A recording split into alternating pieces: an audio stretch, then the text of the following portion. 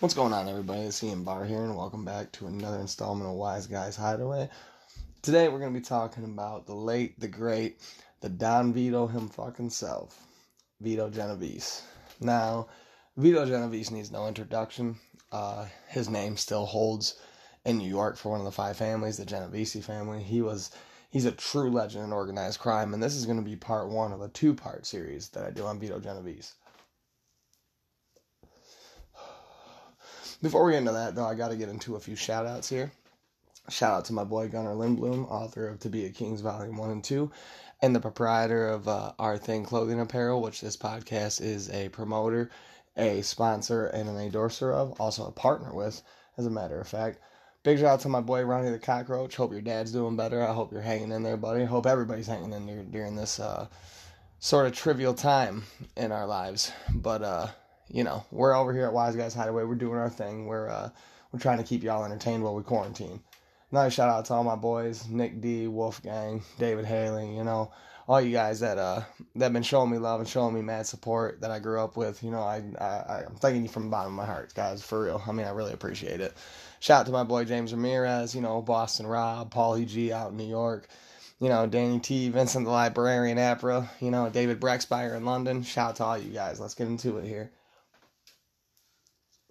Now, born on November 21st, 1897, in Risigliano, Tofino, Italy, which I do believe is near Naples. I might be completely wrong on that, but that's where I do believe it is from. Vito Genovese would grow up to be one of the most ruthless crime bosses ever. Now, he'd live a full 71 years. He would die on February 14th, 1969 in Springfield, Missouri. He would actually die while incarcerated. He would be convicted in 1959 on a federal narcotics case, and he'd be sentenced to 15 years. Now, a little oversight about Vito Genovese. He was married twice. His first wife was Donatana Ragone, who would die of tuberculosis. We'll get into that a little down the road. That was his first wife. And his second wife was Anna Genovese, who I think he sort of had a thing with, even during his first wife, even during his first marriage. Because pretty much almost immediately, as soon as she dies, he hops right on it, guys. Like I said, we'll get into it a little down the road here. But Vito Genovese is most known for, had to take a puff real quick. He's probably most notable for expanding the heroin trade in the United States from Sicily to the United States. I mean, he was a real big player in that, you guys. I mean, he's also the one who's helped set up the murder of Albert the Mad Hatter Anastasia, him and Carlo Gambino, and he would play a big role in the Frank Costello murder as well. Well, not the Frank Costello murder, the botched murder of Frank Costello, where Vincent the Gigante, a soldier for Genovese, would go to Frank Costello's apartment building, and as Frank Costello entered, he yelled, "This one's for you, Frank." Frank Costello turns and bop! Vincent the Chen shoots, misses, skimming Frank Costello's head. In court, said Frank Costello would say that he couldn't remember who shot him, and on his walk out, Vincent the Chen would notably say, "Thanks, Frank." But that's a story for down the road. But Frank Costello was who was put in charge of the Luciano family after Genovese, became acting boss and then went to jail again. But we'll get into that down the road. Another notable part about Genovese is that he probably has one of the most famous turncoats in his family ever, Joe Valachi. Now, Joe Valachi was the first one to really introduce organized crime to America, like in a broadcast sense. He went in front of the Senate committee, and he sort of just gave up everything he knew about Genovese, Gambino, Profaci, all the guys. I mean, all the big players in the game at the time. Now, eventually when Genovese would be convicted, he would die in prison on February 14th, 1969. But he wouldn't go down without becoming a bona fide legend in organized crime. So, without further ado, here's the life of Vito Genovese. Now, he was born in Risigliano, which is a province near Naples in Italy, on November 21st, 1897. He was born to parents Francis Felice Genovese, who was his father, and his mother, Nunziata Alotto Genovese. Now,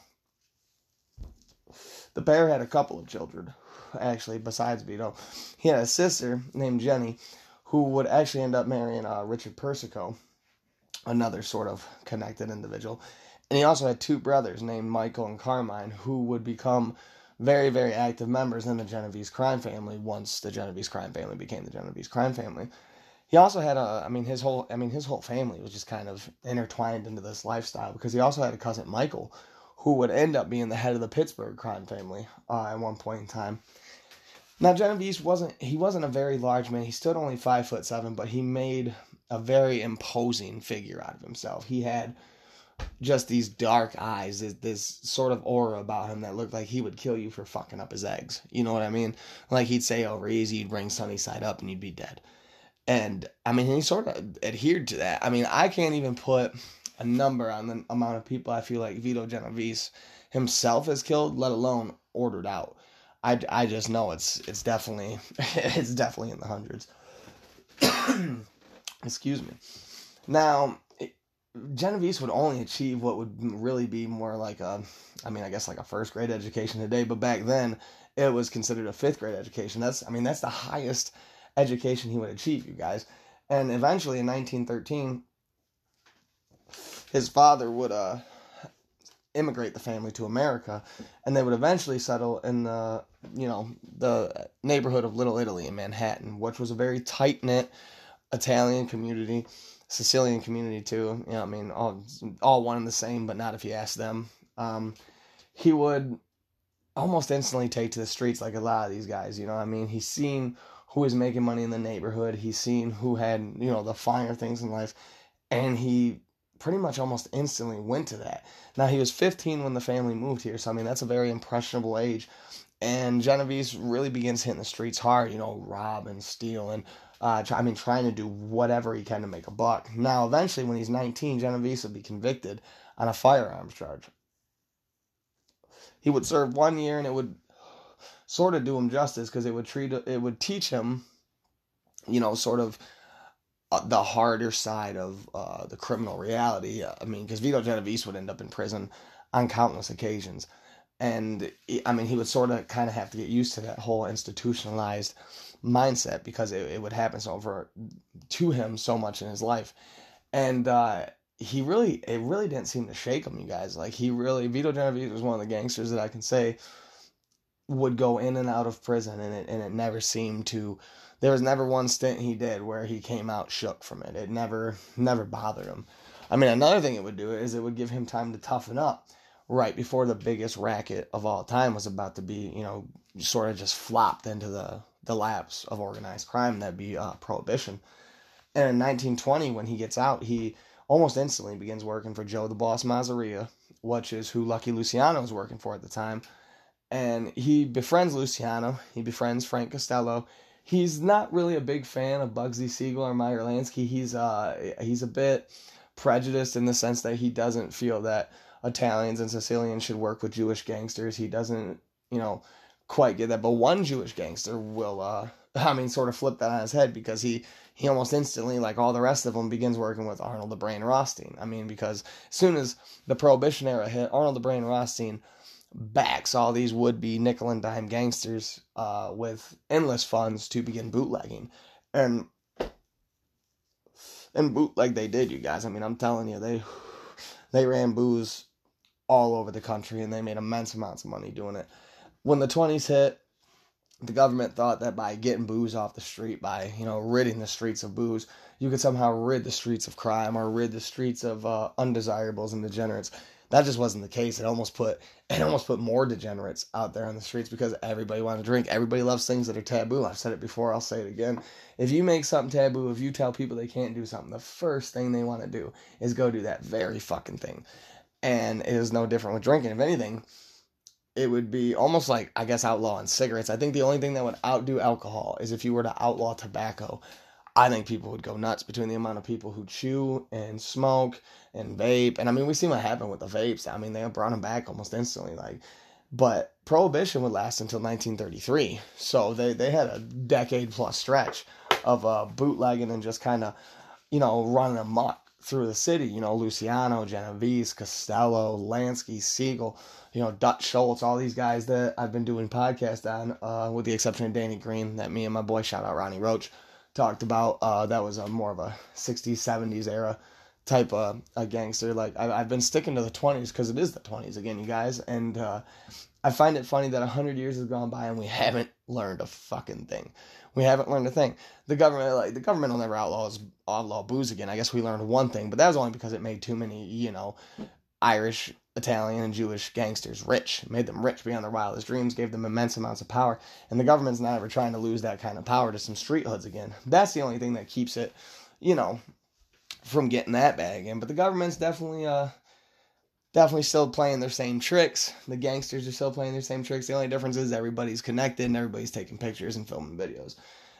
I mean, which definitely puts a damper on organized crime. But anyhow, now by 1930, Genovese will eventually be indicted on counterfeiting, and he eventually works his way out of that. But then he murders an individual by the name of Galeotto Riina, who was the leader of a Bronx-based gang on February 26, 1930, for Masseria. After Masseria and Riina had a falling out, Genovese was sort of the go-to guy to take care of it. Genovese did not give a fuck, you guys. I gotta tell you. I mean, he was a cold-blooded son of a bitch. He'd shoot you just as soon as strike a deal with you. And this would become really handy to him in this upcoming period in his life, the Castellammalasi Wars, which was the warring era in early 1931 between Joe the Boss Masseria and Salvatore Maranzano. Now, Luciano was with Masseria, along with Genovese, but after the warring just went and died down, eventually Luciano decided for everybody that Masseria had to go. Sal Maranzano had promised Lucky Luciano that he would get Joe Masseria's rackets and he would take over all of his turf and that they would be equals. There'd be no more boss of bosses or capo di capi. That would be a dead era amongst the Mustache Petes, which were the old-time Sicilian dons in New York and in the country in general at that time. And so Luciano goes for it, and he aligns himself with Maranzano, and then on April 15th, 1931, Vito Genovese, along with the other shooters, Albert Anastasia, Benjamin Bugsy Siegel, and Joe Adonis, they ambushed Masseria at a Coney Island restaurant. Now, Luciano had sort of lured them there under the pretense they were having a business meeting. They ate lunch. They were playing pinochle. Luciano excuses himself to the bathroom. Genovese and all the boys come in. Bap, bap, bap. That's all she freaking wrote. Masseria's done. Sew them up. It's a wrap. Now, shortly after that, Salvatore Maranzano declares himself boss of bosses. He says, I'm capo di capi. Even though Luciano's a boss, it didn't matter to Maranzano. He always had it on his mind that he was going to still be the big dick swinging in organized crime, if you will. It's such a, ignorant way to put it, but I mean, that's the best way I can think to put it. And Luciano wasn't having it. I mean, neither was Genovese, really. Genovese really always kind of had his sights set on being a boss himself, even though he aligned himself with Luciano, worked under Masseria, under Maranzano, whoever he had to get ahead. Vito Genovese definitely always had in the back of his brain that I could run a crime borgata, or a crime family, if you will, as well as any of these guys. But he was still very close to Luciano, and he wouldn't really think to strike a foul chord against Luciano. And in September of 1931, Genovese and Luciano actually orchestrate the Maranzano murder together. And, Luciano sort of sets up the commission. Or doesn't sort of set up the commission. He sets up the commission. And Genovese is put, underneath Luciano, along with Costello and all the guys that, Luciano feels that he can trust. Now, it's around this time in 1931 that Genovese's first wife dies. She dies from tuberculosis. And almost instantly, Genovese has his set sight on Anna Patello. Now, she's actually already married to Gerald Vernacchio. Vernacchio. I'm sorry, guys. Sometimes these names they're hard to pronounce, and I'm not Italian, so I'm sorry to all my friends out there who speak fluent Italian who are like, you're just butchering the fucking language. I do apologize. But nonetheless, this Anna girl is already married. And instead of, being like, well, I should have taken a chance and I had it, or it is what it is. Now, Genovese kills her fucking husband. And eventually on March 16th, 1932, Vernacchio is found strangled to death in Lower Manhattan. And then on March 28th, 1932, Genovese and Anna, they marry. So, I don't know if she was so afraid of this guy that once he did that, she was like, well, you know what? I guess it just as soon marry him as, or if she was infatuated with him just as much as she was her husband, she wanted her husband. I don't know the tale behind that. All I do know is that this guy murdered somebody's so he could steal their wife, and that, I mean, that's just as ruthless as it gets, you guys. I don't care who you are. That's some pretty cold blooded gangster shit. Now, in 1934, Genovese is alleged to have ordered the murder of Fernand Basacci, or Basia, excuse me, who had actually previously been a partner with Genovese. They had been in a few money making schemes together, and eventually Genovese just felt like, he couldn't trust this guy anymore, and there were things that had gone wrong, and he had to go. I mean, that's just the story of any of these guys' lives. Is sometimes you like somebody, but sometimes they have to go. And eventually it would all sort of line up for Genovese, but not in the time period he needed to. Because on June 18th, 1936, Lucky Luciano is sentenced to 30 to 50 years for his part in running a prostitution racket. And he makes Genovese the acting boss. Soon after that, on November 25th, 1936, Genovese actually becomes a citizen. But as we, sort of lump into 1937, Genovese begins fearing prosecution for his part in the Basia murder. And he clears out almost $750,000, around 750,000, and he flees to Italy, to the city of Nola. And he hides out there, and he backs Mussolini, and he sort of begins this whole descent into becoming the ruthless crime boss you will. However, you're going to have to wait till tomorrow to hear the conclusion of Vito Genovese. I appreciate you guys joining me over here at Wise Guys Hideaway. I hope you're staying in. I hope you're staying safe. I hope you're saying I love you to everybody you care about, because you never know. You just never know. We love you over here at Wise Guys Hideaway. Take care, you guys.